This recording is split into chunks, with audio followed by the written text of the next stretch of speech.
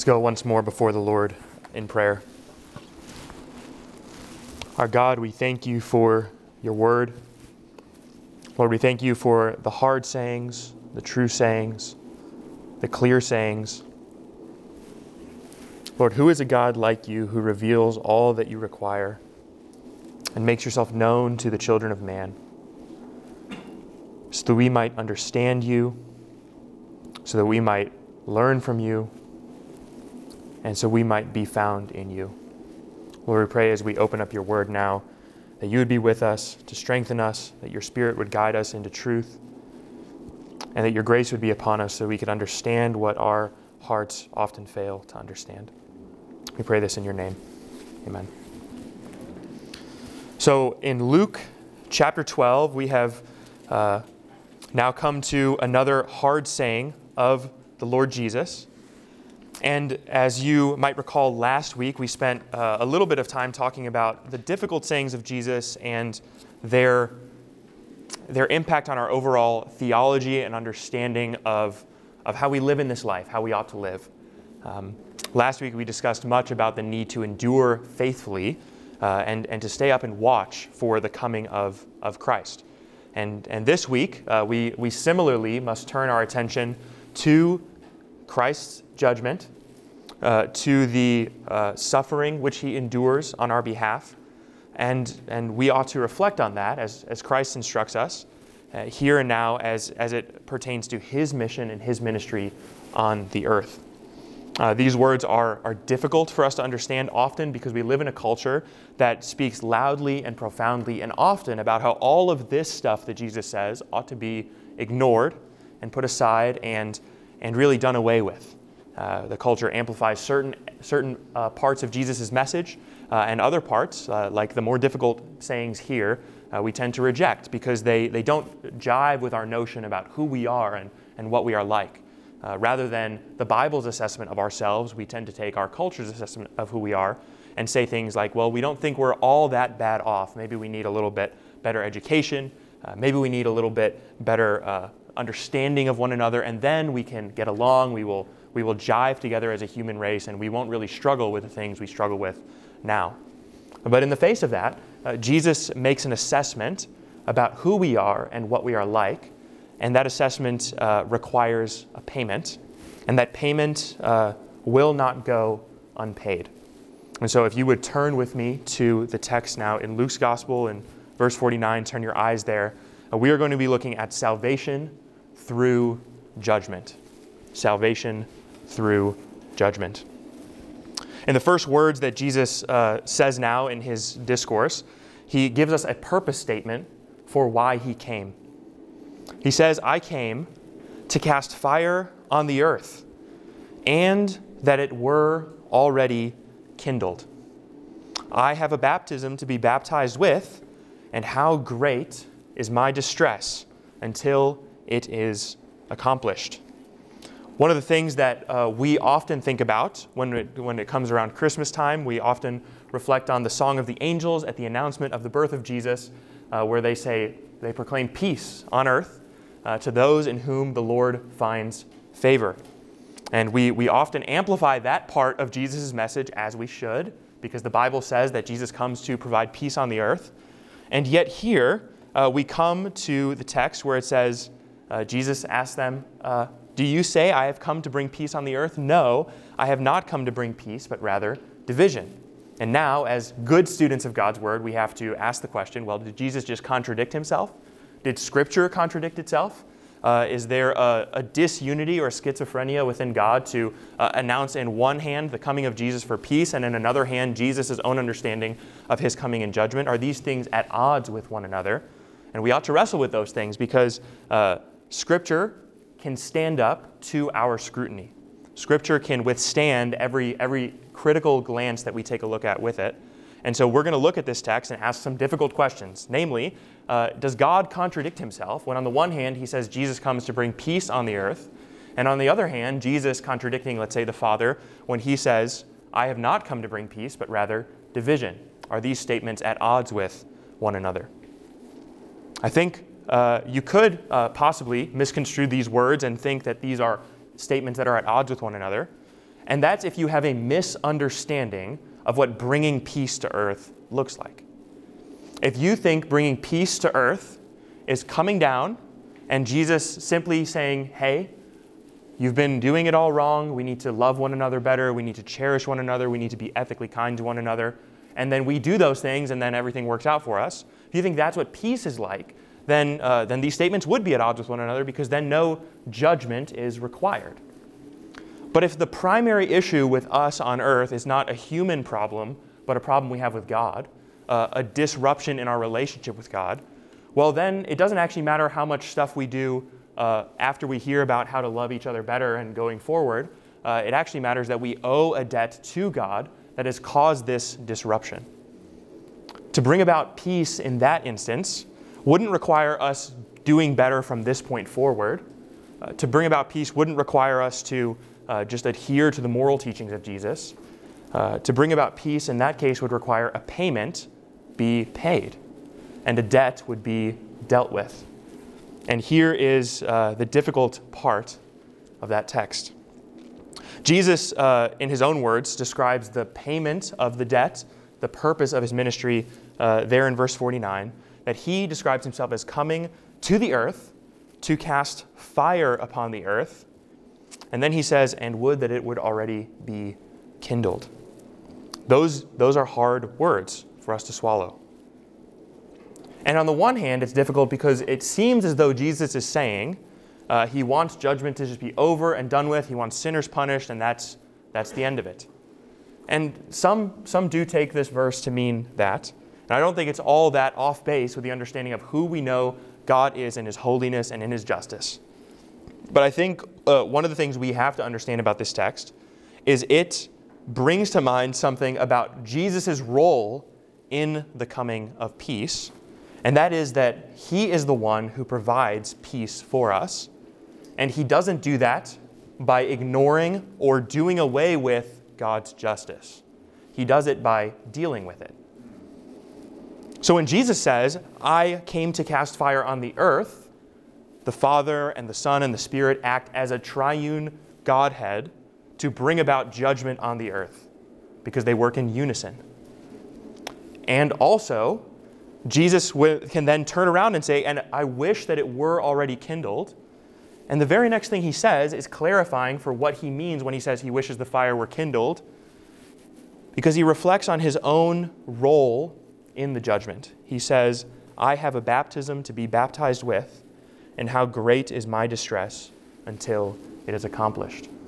When Jesus comes to earth, he comes to earth and he deals with sin at its face. And he comes and he removes sin from us, but he doesn't do so at the expense of sin being paid. He actually does so by taking on the sin on our behalf. So when Jesus says he wishes that the fire were already kindled, he is reflecting on his mission, completing the kindling of the fire in his own body for the dealing of sins. He's essentially saying, I came to cast fire on the earth. I came to bring about God's justice. And primarily in this life, I want that justice to be dealt with in my body on the tree. I have a baptism to be baptized with, and how great is my distress until it is accomplished. He's saying that the wrath of God will be poured out on him. He will be baptized in wrath, and he is eager to accomplish his work on this earth. Now, that's often difficult for us to swallow because one of the things that it implies and necessitates is that the suffering that Jesus suffered on the cross is not something that arbitrarily happened to him, let's say, as a side consequence to people not liking his teaching. Jesus says in his own words in John's Gospel, no one takes my life away from me, but I lay it down of my own accord. So why does Jesus have to lay his life down? And why does he have to die in the way that he dies? Well, Jesus does that to bring about justice, to fulfill God's justice, so that you and I could have peace with God. And that comes at great cost. It comes at a great consequence to him. It will require of him his very life. So then when he turns in verse 51 and he asks us the question, do you think that I have come to bring peace on the earth? No, but rather division. he's not contradicting what has been earlier stated in the gospel, where the angels proclaim that he has come to publish peace on the earth. He's rather saying, this aspect of how I bring about peace is something that will be costly. And it is something that will be costly because what I come to do is put a divide in the human race. I come to divide the human race into those who are with God and those who are against God. I come to divide the human race into those who are loyal to me, who call me Lord, and those who reject me and think that I'm a blasphemer for identifying myself with God. I come to split the human race into those who are aligned with Yahweh and His rules and His commands and His law, and those who see all of that and who hate it, and who are of their father, the devil. He says in these terms, how deep is this division going to go into humanity? Well, it's not along cultural lines. It's not along socioeconomic lines. It's not along lines that we would predict. It's going to cut to the very fabric of human society because it will be division within a household. He says, verse 52, from now on, one house, there's going to be 5 divided against 3. So there's 8 people in the family. 5 of them are going to be on one side, 3 of them on the other. And 3 against 2 and 2 against 3. If there's 3 people in the family, it's going to be 2v1. They are going to be divided against one another. They're going to be divided amongst themselves. There's going to be internal conflict and internal turmoil into even something so tight as a family, because that's how much more divisive the loyalty of God is. Jesus says in other places, if you would love your mother or brothers or sisters or father more than me, you are not worthy of me. That doesn't mean you have to hate your family. It means your ultimate allegiance, your ultimate pledge of loyalty goes to God. And that often, Jesus warns here, will come at the expense of some relationships that we do find valuable because they reject Christ. And if we're loyal to Christ, it would cause and necessitate their rejection of us. Some of you might know what that cost is like. To swear allegiance to Christ and then to find that your friends are no longer your friends, or to find that your family members don't associate with you as they once did, or to find that aligning with Christ on certain things in our day and age costs you relationships and friendships in the workspace. It costs you in the classroom. It'll cost you in all ways of life. If you don't believe me, think about all the people you work with, or you go to class with, or you associate with on a weekly basis, and think about if you had a conversation with each and every one of those people and said something to the effect of, I believe in Jesus, who saved me from my sins because I'm a sinner. I believe all that He taught while He was on earth, and I believe that He is God and there is no other way to salvation. Imagine the kind of response you would get. Some people might agree with you on that. I would venture to guess not all. I would venture to guess a lot of people would take issue with that kind of a statement. You get a sense now of the kind of division that exists in humanity from something that happened 2,000 years ago in Christ's earthly ministry. He came, in this sense, not to give peace, but division. And that is to say, He doesn't come to establish this universalist world order where everyone is at peace with everyone else and it's all on artificial and superficial terms. He comes to establish peace that necessitates division because there are those who are not at peace with God. And if they're not at peace with God, we can't have peace with them because God's wrath abides on them. So there's going to be this division in humanity. Think about Jesus' followers hearing all this. And this is not the first time they've heard something like, take up your cross and follow me. You're going to be hated and despised and rejected for my name's sake. This is not the first time He's called them to that kind of discipleship. It's just another iteration of the same teaching, the same idea, which abounds throughout the whole New Testament, that being aligned with Christ will cost you in this life. And again, I think some of you would know what that's like. And if you don't, just live a little longer and you will. Because Christ's loyalty and Christ's love, many people don't like it.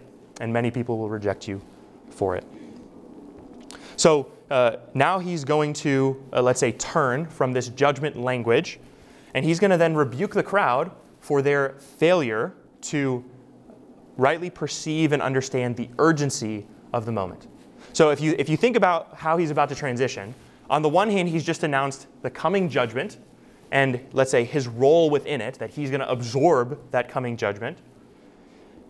But then he's going to then turn and say, and how urgent is this current moment, because you have an opportunity to settle your debt before your accuser.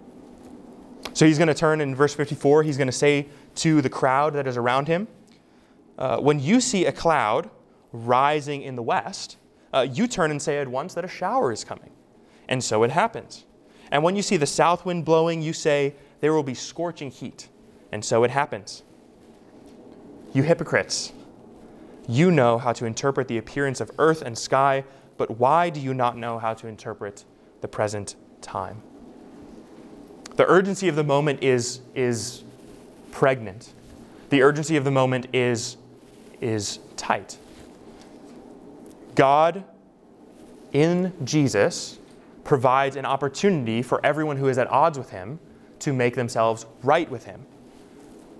And it's only in Jesus. So if Jesus is talking to the crowds to whom he's ministering and teaching to, and he says something like, you can identify all the signs of the agricultural season, you can see when it's going to come and rain on your crops, you can see when the scorching east wind is going to come and destroy your crops, you can perceive all that. Isn't it easier to perceive the importance of this current moment for your final state of security? In other words, these are all agricultural individuals. By and large, it's an agricultural society. That's why many of the parables in the Gospels are agricultural in nature. Think about the parable of the sower, the parable of bearing fruit. Right? These are people who know plants and who have, by and large, made a living on securing their future interest in plants. We even found that the rich fool is one who has an abundant harvest, and that's what makes him wealthy. These are people who farm, and this is their livelihood. So he's saying something like this. You're wise enough to understand what's going to benefit your future security in terms of material provision in the rainfall. And you're wise enough to know when your future security is threatened by something like a scorching wind coming across. If you're smart enough to understand the things that you need for your momentary security, for your daily bread, you can perceive those things, you can understand them, and you're smart enough to react accordingly. You pay attention because you need to know what's going on in that situation. How much more important would it be to be right with God in terms of your eternal security and to be able to perceive how this moment relates to your ability to be secure eternally? When he comes in his earthly ministry, he comes with an offer of salvation for those who would believe in him. And there are many at this point in time who are still to reject him. In the future, they're going to see him, and they're going to reject him, and they're going to crucify him. And in some sense, you can understand because he uses very insightful language. He's essentially accusing them of not being able to recognize all that he is doing here and now in his earthly ministry. So if that's true of the people of his day, who haven't seen all that he has done, how much more true is it of us today, who have seen all of the revelation of God, all that he has accomplished, all that he has done, and all that his church teaches about him, and then who look at him and say, well, the offer of repentance and the offer of grace and the offer of mercy that Jesus provides, it's not urgent. It's not something that I need. It's not something that is particularly valuable to me or worthwhile.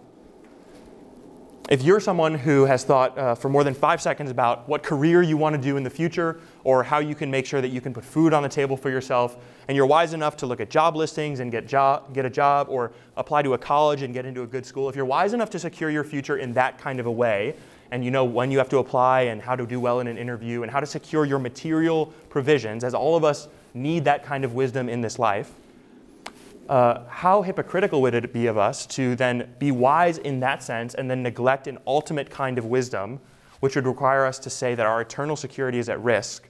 And here is an offer of repentance and a clean slate before our accuser. So here comes Jesus saying that he is the only means by which we can be saved. In his words here of hypocritical understanding of securing the future, is a little bit of this moment of he is it. He is the offer. He is the only one through whom we can be reconciled to the Father. There is no other opportunity for us to be made right with God. It's only in Christ that we can be made right with God. And how foolish would we be if we neglected that offer? And then here in verse 57, he's going to paint a little bit of a picture for us of what this judgment, what it's like. He's going to say, "And why do you not judge for yourselves what is right? As you go with your accuser before the magistrate, make an effort to settle with him on the way, lest he drag you before the judge, and the judge hand you over to the officer, and the officer put you in prison. I tell you, you will never get out until you have paid the very last penny." You might say, well, that doesn't seem like it has much to do with what Jesus was just talking about, but it's an illustration or a pictorial representation of all that he has just discussed. He's just talked in verse 49 of the coming judgment and how he will receive a baptism that he is eager to undergo. Then he's turned and he said that his coming onto the earth is one of division, for it will split humanity. And now here he turns and he says, and this moment is pregnant with opportunity for you to settle with your accuser. In the illustration, it goes like this. Judge for yourself what is right. Or you could say, judge for yourself what is intelligent. What would be a wise thing to do? Let's say you owe a massive amount of debt to someone, and your accuser has a period of time between when they tell you you owe the debt and when they're going to drag you before the judge to exact that debt from you. Let's say you have this period of time in which you have peace with your accuser. They have an opportunity to settle with them, let's say, out of court. You should settle with them on the way. Because if you owe them the debt and they take you to the judge will exact from you the payment that is required. And in those days, to go before a judge for a debt and to be thrown in prison, you might be asking, well, how do you pay back a debt if you're in prison? And the way that they would intrigue you to be able to pay back the debt is they would take you to prison, they would beat you in prison, and they would beat you so much that your family and friends might be motivated to earn and pay back the debt for you so that you would be let out of prison. And here he's saying, well, what would be better? To settle out of court with your accuser, or to hope that the judge somehow is an unrighteous judge and doesn't tell you that you have to pay the debt which you owe? Implicit in this teaching is that there is a debt that we owe. Implicit in this teaching is there is a day of judgment and there is a judge who judges justly. Imagine an unjust judge. Well, then you could gamble it. You could risk it. You could risk going before your accuser in the courtroom and hope that the judge is going to let you off, that the judge is going to understand your situation and think, well, this accuser has a really unrighteous standard by which he has held you, and I dismiss your debt. Nowhere in this illustration are any of those ideas present, because the assumption is that the debt is validly owed, the debt ought to be paid, and the debt can be demanded, hence why the judge is going to exact the debt from you. And what is the hope of escape if you don't settle and you go to the judge? I tell you, verse 59, you will never get out until you have paid the very last penny. The term there that is translated penny, it refers to the smallest coin in the Greek culture. So penny, obviously, in the American culture would be the smallest coin that we have. But in terms of value, a penny is actually too valuable to translate this term. This would be like more equivalent to 1/8 of a penny. So you're going to be kept in prison not until the last penny is owed, but until the last eighth of a penny is owed. You're going to be held in prison essentially until every drop of debt has been paid, and not a moment sooner. And you might be thinking, well, if I'm in prison, how do I pay the debt back? And that's what you should be thinking, because in the first century, often by the time you went to prison, you stayed in prison, and there was really no hope to pay the debt back. It was often the case that people would die in prison once they had gone, because there's no hope of earning a salary and paying back a debt in prison. It's just kind of how it is. You might say that's unfair. That's as just as they could get it in the first century. And in some sense, it's very just to be punished for something that you, in fact, owe. And this language is, I think, very difficult for us to understand today, because we question some of the primary assumptions present in the text that have just been brought before us. And that's not, by the way, unique to us. The Jewish people question all of these assumptions just the same. But Jesus still assumes them for the sake of his illustration.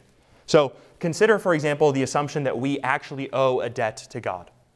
Implicit in this text is that we do owe a debt. And I suppose, given our modern culture, that requires some explanation or some defending, or maybe just some elaboration to how that all works. Because if you were to survey the average American individual, and you were to ask them something like, do you think God is angry with you? The average person, I don't think, would say, yes, I owe him a massive debt, and I'm actually eager to try to deal with it. The average person would say, I think, God's generally pleased with me. I think I'm doing well before God. And whatever inconsistencies or misgivings I might have in my life, surely God will understand. Surely God will be okay with it. And surely, He will allow me into whatever heaven looks like, whatever it is. And there should be no punishment at all. Well, this is a little bit what it's like to have been a Jewish person in the first century, because remember, John the Baptist has to tell them, don't say to yourself, we are children of Abraham.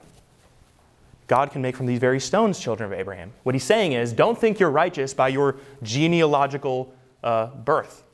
Or if we can say it today, don't think you're righteous because of where you live in the Western world and all of the enlightenment that you've experienced in the last 2,000 years, knowing that, for example, slavery is wrong. Yes, slavery is wrong.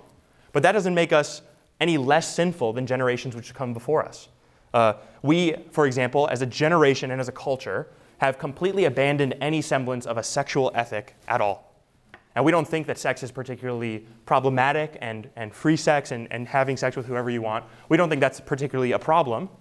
And that is to our shame and to our detriment. We don't agree on that as a standard of sin. And the question is, well, if we're going to say that slavery was wrong, but we're going to then also turn around and say, well, sex outside of marriage isn't so wrong, well, then the question is, well, what is our standard by which we are judging things as right or wrong? Is it our vast learning? Is it scientific consensus? Is it democratic approval? What is it? What is it that we judge all things by? If you were a Jew and Jesus asked you the question, how do you judge your righteousness before God? They would say something like, we are the covenant people of God. And that would be a good start, right? But the problem is the covenant has requirements. The Jewish people aren't just to be in the covenant, they are to be obedient to the covenant and thus remain in the covenant. Because if they break the covenant, there remains curses upon curses for those who are outside the people of God. And you might say, if I was to ask you the question, well, what gives you hope before God? If you are a believer or you profess to be a Christian, what is the basis of your hope before the divine? Is it his, let's say, shifting standard that happens to shift with every 50 years of American culture? Is it the hope or the longing or the anticipation that maybe God is as inconsistent in terms of judging morality as you are? That he happens to have the same moral barometer for righteousness and sin that you do? Where all the things that you do happen to escape judgment and all the things that others struggle with that you don't struggle with happen to be all the sins that God would be upset with? For instance, slavery. We look at our culture and we say, we don't struggle with that, we must be so much more righteous, and yet we have so many things that we're doing that would have been appalling to generations past. So what is the standard of righteousness? If you're a Christian, you would have to say the standard of righteousness is whatever God said it was. That's kind of how God plays in the rule book of creation. He speaks, and so it is. He speaks the world into creation. He speaks the first man into creation. He forms the woman from the man. He speaks commands to them. And then he expects them to be obedient to those commands. And he judges them according to either their obedience or their disobedience. In the case of Adam and Eve eating of the fruit, he judges them according to their disobedience and kicks them out of the garden. If that's true, then what is the standard of righteousness that exists by the time Jesus is around? Well, the only hope of salvation, really, is to be inside the covenant people of God. That's the only hope of salvation. So if you're a Gentile, you are by default on the outside. You are as kind of a first standard situation outside of God's covenant people.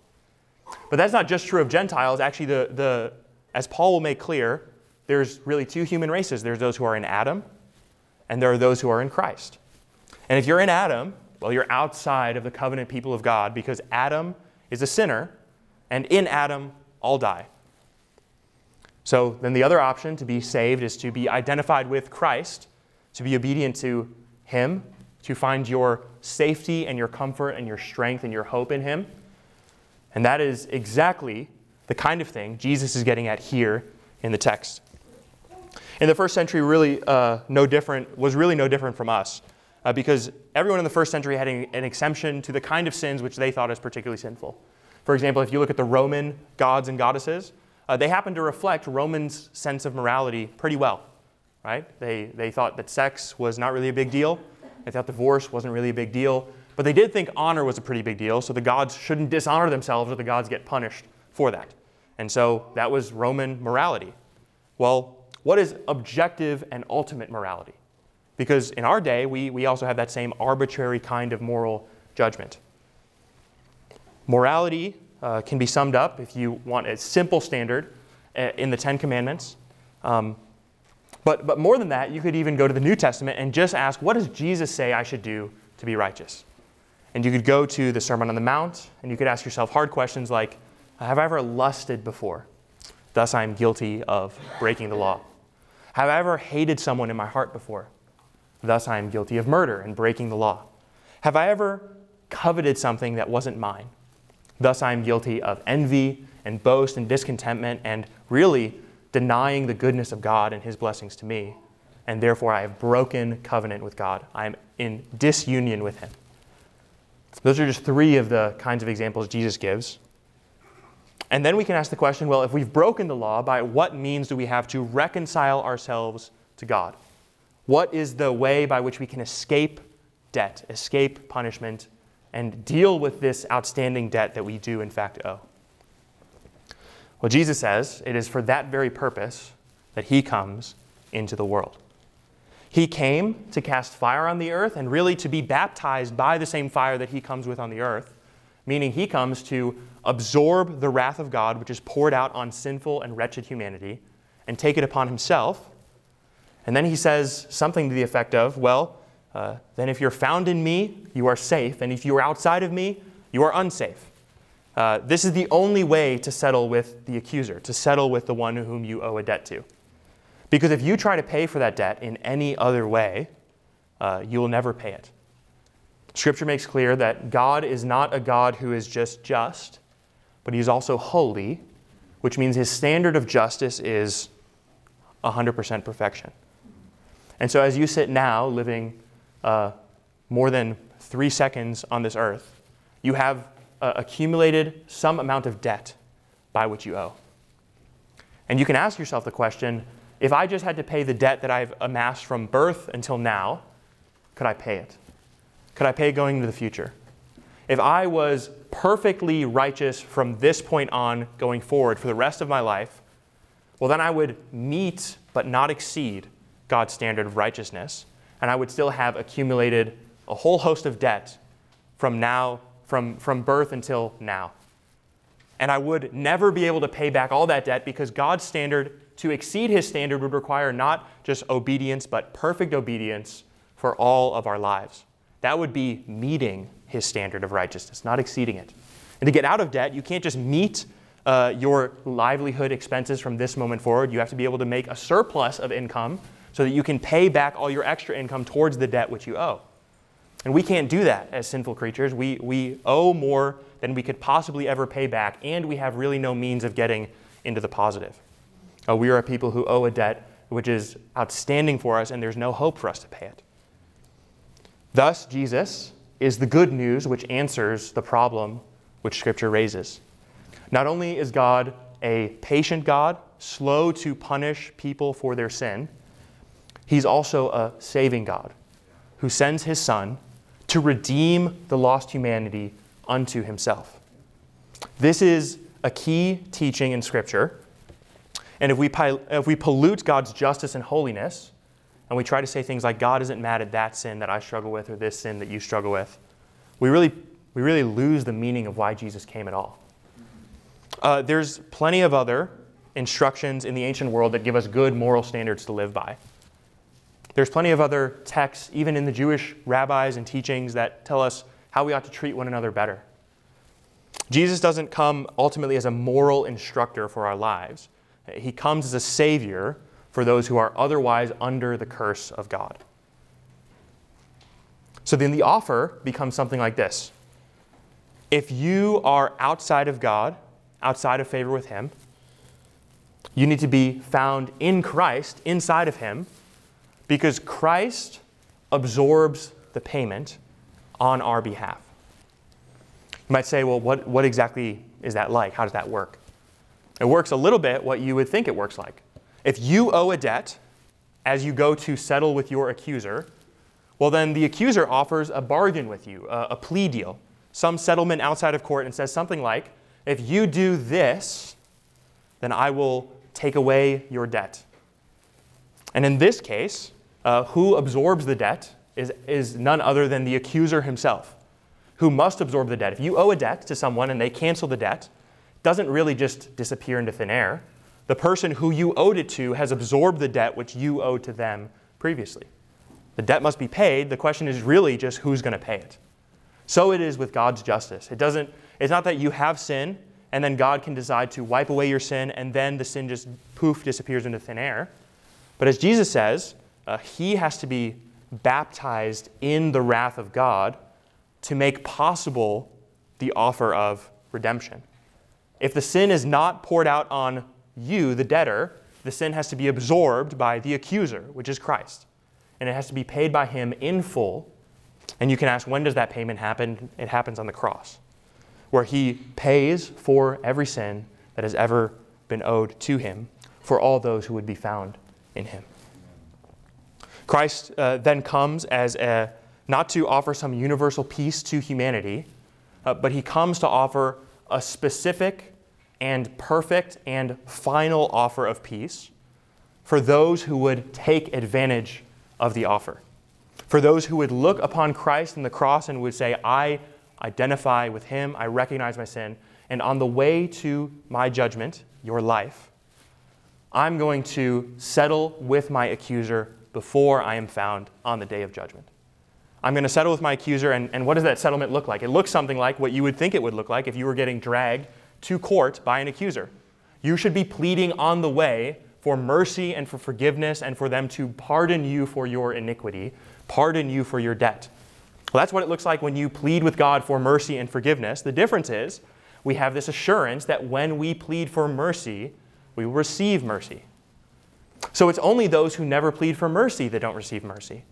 And Jesus is saying, well, that's a hypocritical thing to do. You can judge the times and the seasons, the winds, and all that comes with it.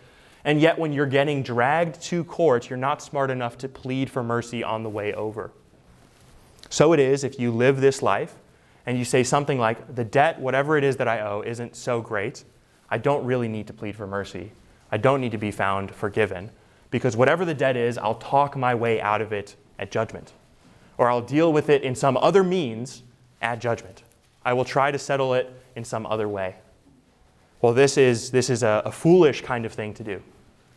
And we might ask maybe a different question that this text also brings up, which is, if Jesus needs to die for the payment of sins to be satisfied, doesn't that somehow entail that everyone in all the earth has their debts paid for, therefore there's no more debt that's owed?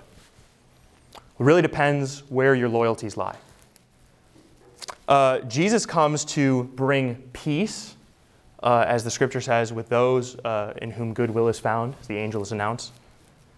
It's a little bit like what happens at wartime.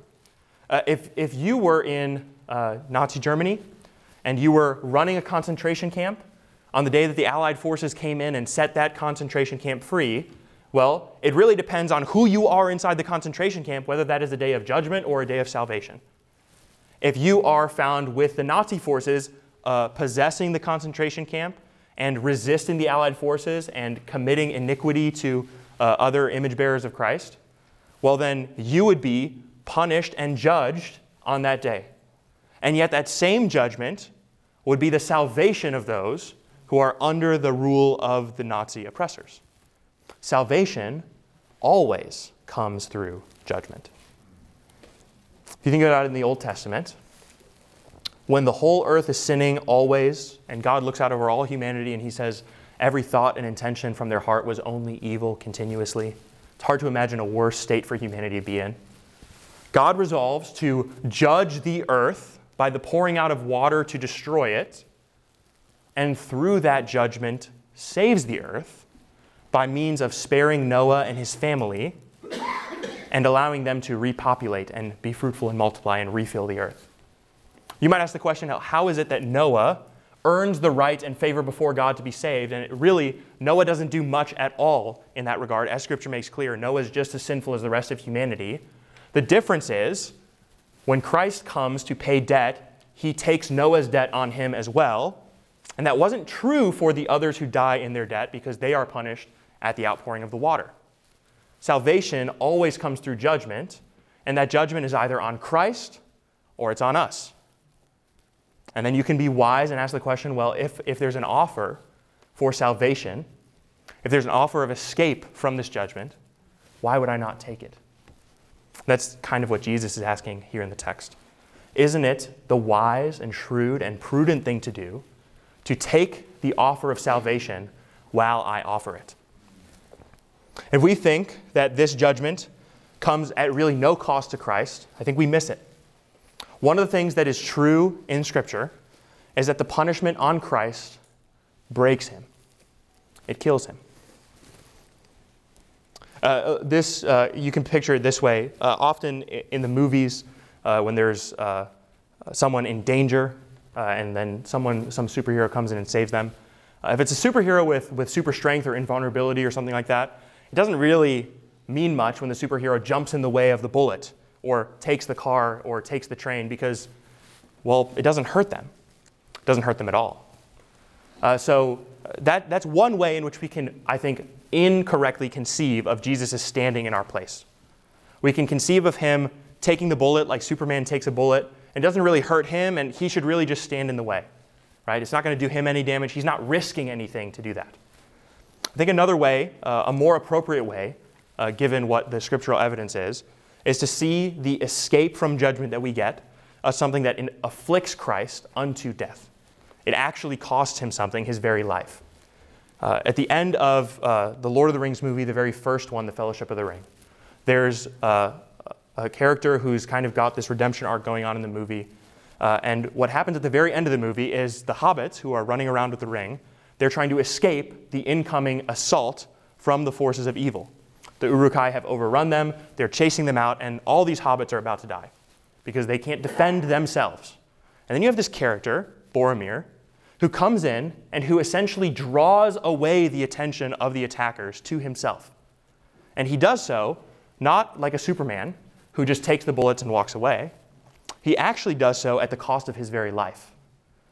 His sacrifice, his taking the arrows on the hobbits' behalf and allowing them to escape, is much closer to what Christ taking your place on the cross is like. It doesn't cost him nothing, it costs him everything. But he loved you so much that he found it fit and pleasing in the sight of God and in his own good will to set about living his life on this earth in such a way that he could pay your penalty for you. For God so loved the world that he gave his only Son into the world. If you want to know what the love of God looks like, you look no further than the incarnation of Christ, which is the very purpose of it, is to reconcile the world unto God. God loves the world in this kind of a way that he sends his Son into the world to save it. And that is really the importance and the importance of the moment to take redemption seriously.